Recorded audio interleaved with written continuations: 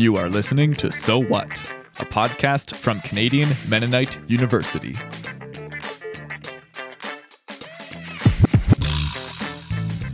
CMU is in Treaty 1 territory, Winnipeg, Manitoba. I'm your host, Jonas Cornelson, in Treaty 7, Calgary, Alberta. Do you think PACS is inherently the most interesting discipline at CMU? I have very fond memories in it. I had a very good experience going through that degree program. You just heard the voice and laugh of Kristen Wiltshire, a 2014 graduate of CMU. I asked her that question because, in this fall series where I'm catching up with CMU student graduation speakers, Kristen is the second to have majored in Peace and Conflict Transformation Studies, or PACTS for short. And I had lots more people to choose from. There's something good going on in PACTS, and it's probably more than just producing eloquent speakers.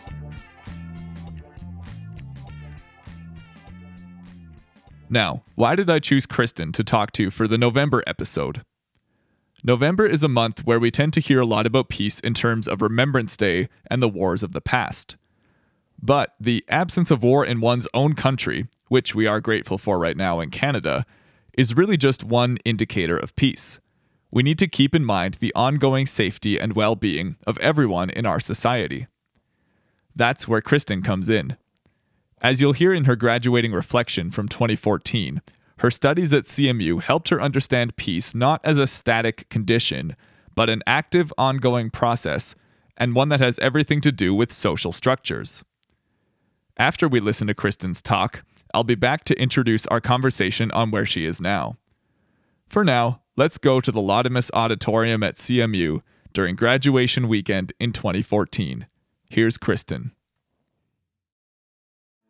Hello, good afternoon. I'm Kristen Wiltshire.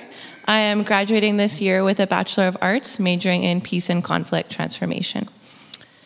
It has been said that since wars begin in the minds of men, it is in the minds of men that the defenses of peace must be constructed.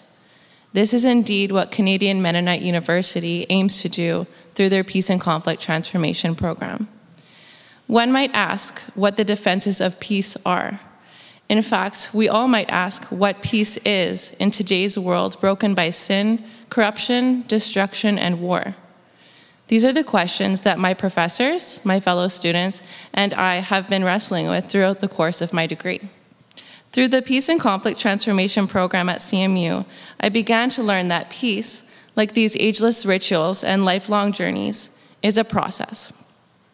It is a process that demands an understanding of one's own social location and an engagement with historical, cultural, and structural contexts.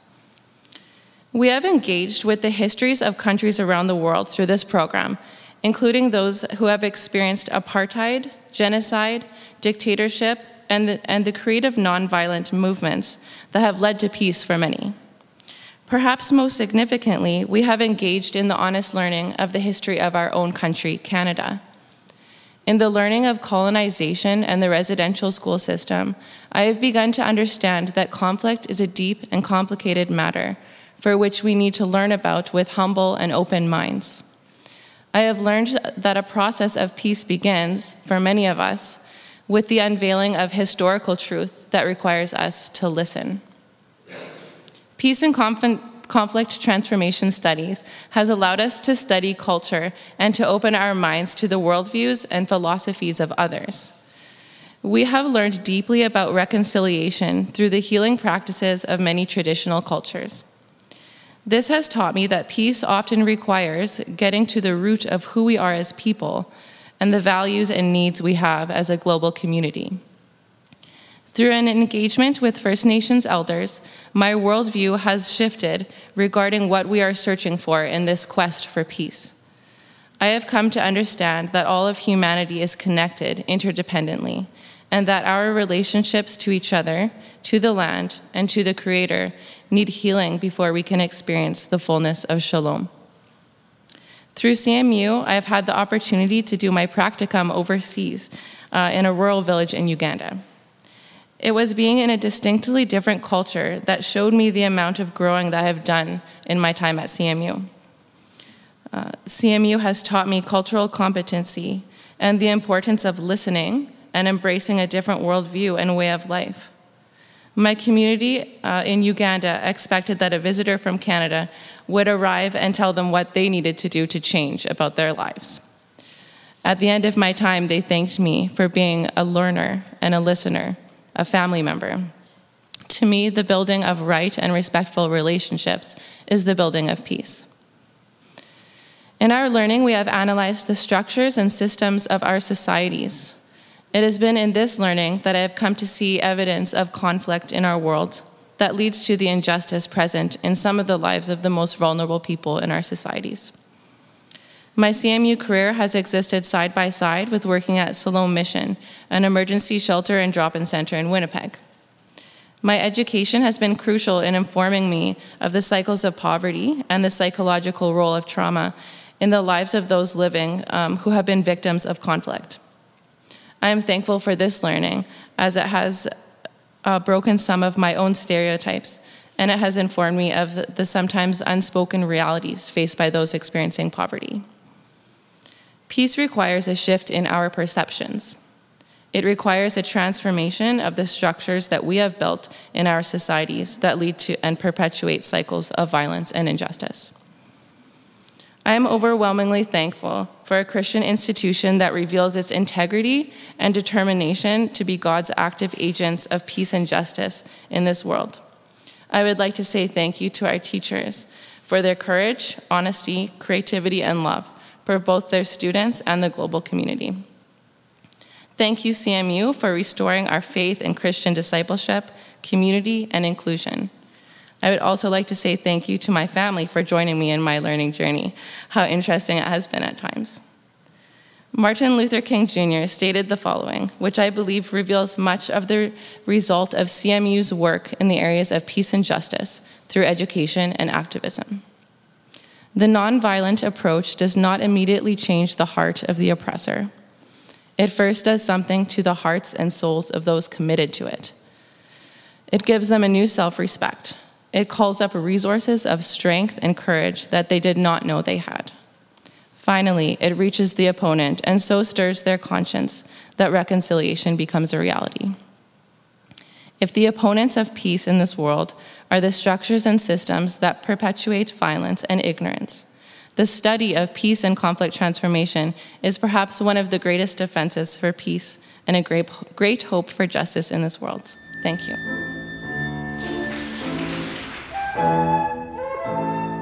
That's Kristen at Grad 2014, 8 years ago. And if you're thinking her speech was pretty broad, maybe even a little idealistic, well, I'd say she's walking the talk as best she can.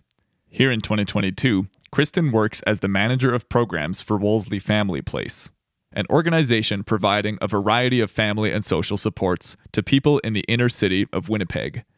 And as you might guess, through her clients' experiences, this work brings Kristen into contact with some of those big social systems I hinted at earlier: police, justice, child and family services, and more.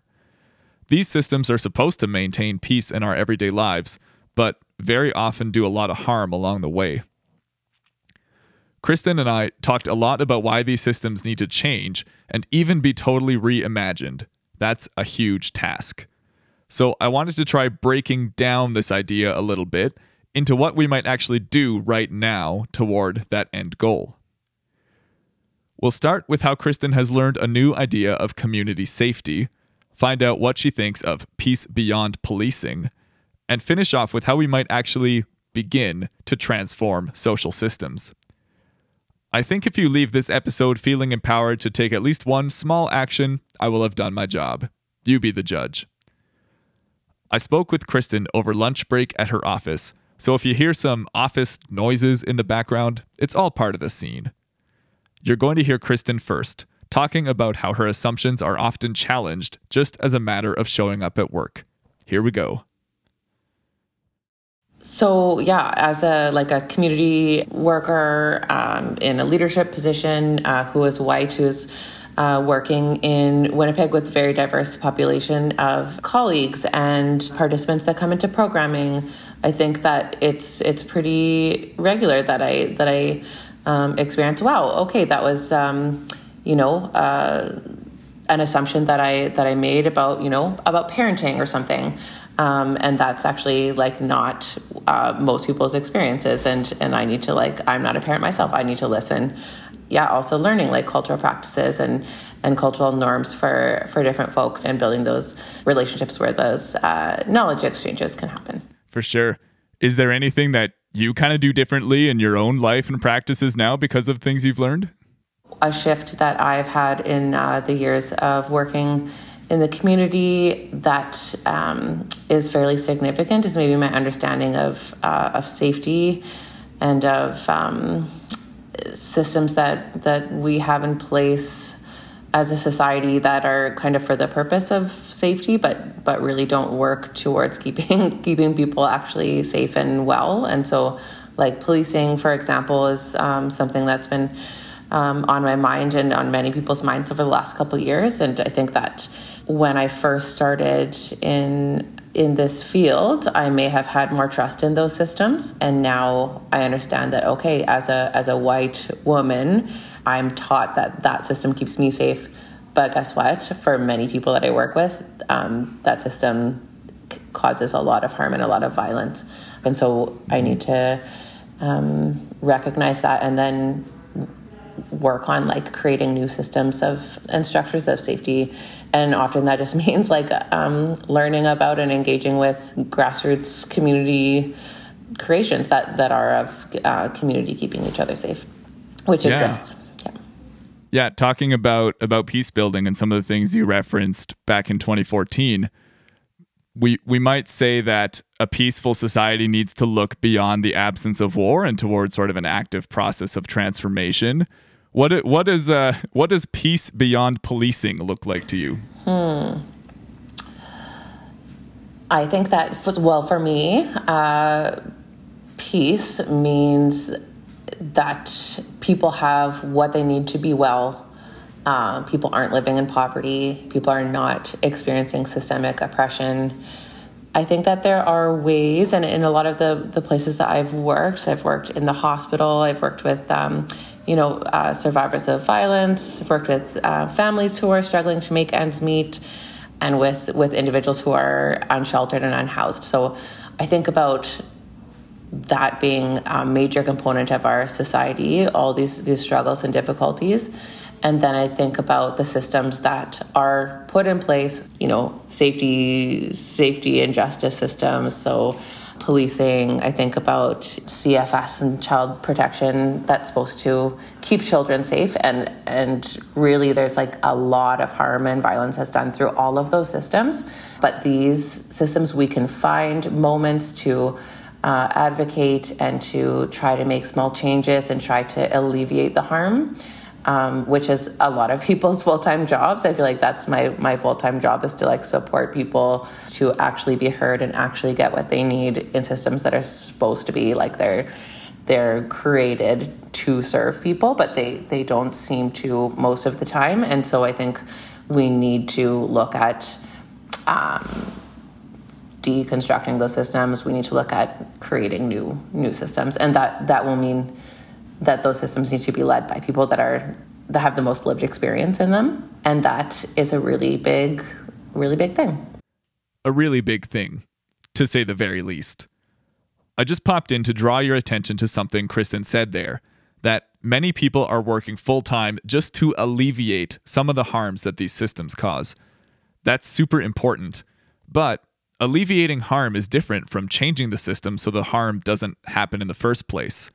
That's where the interview shifts to now, beginning with a quote that Kristen shared way back at Grad 2014.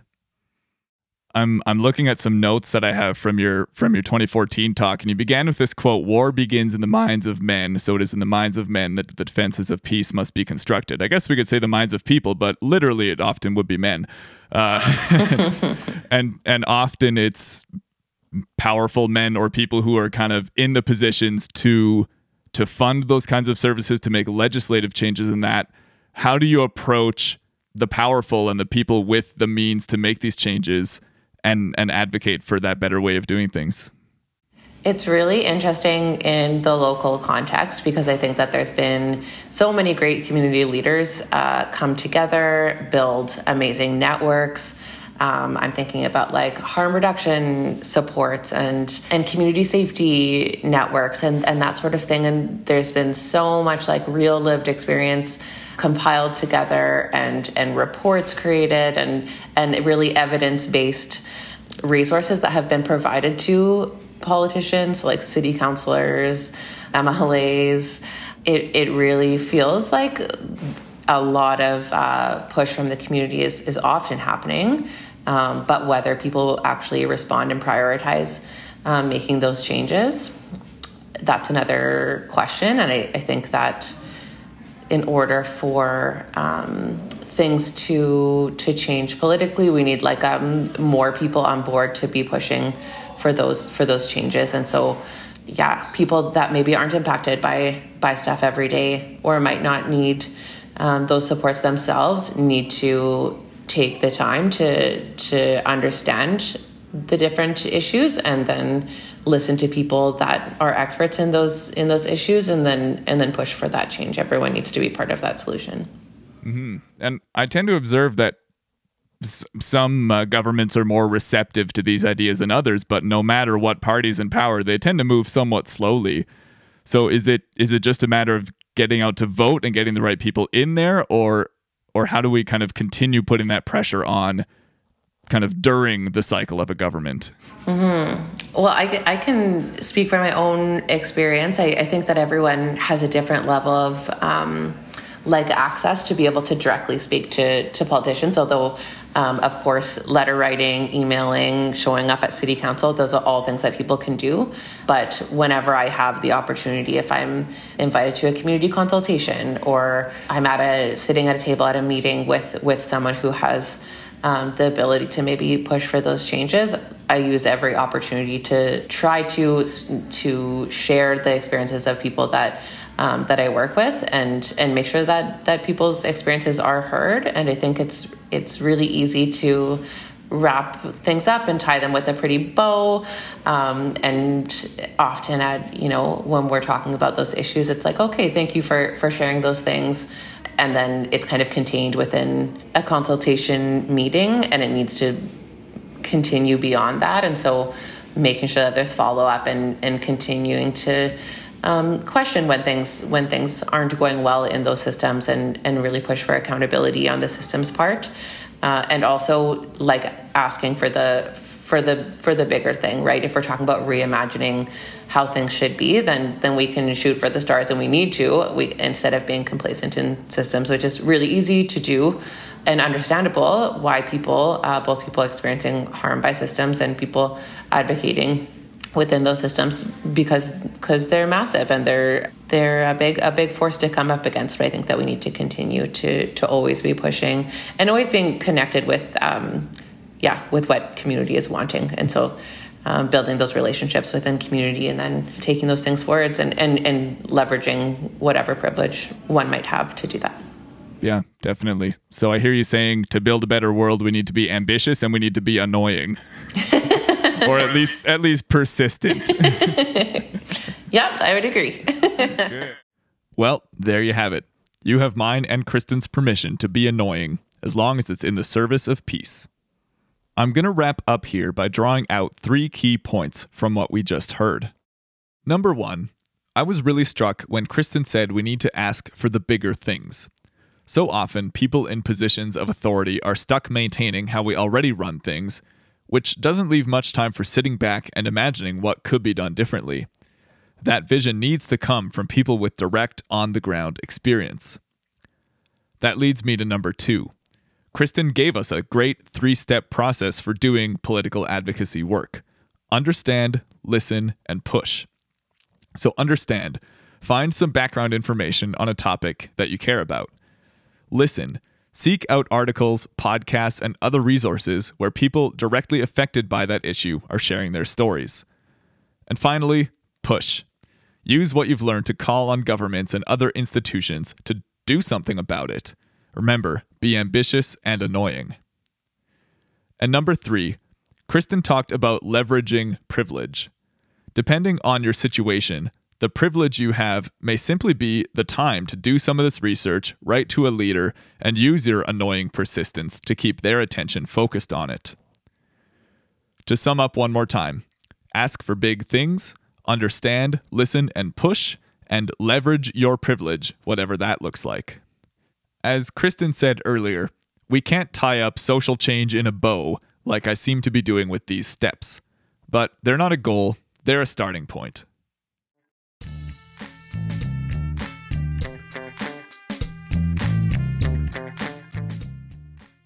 Thanks so much to Kristen Wiltshire for joining me on the podcast this month. I hope you're leaving here with an idea of something you can do to promote peace. Let me know what you're thinking. Leave a comment on our Facebook page at facebook.com/sowhatpodcast. As always, thanks for listening.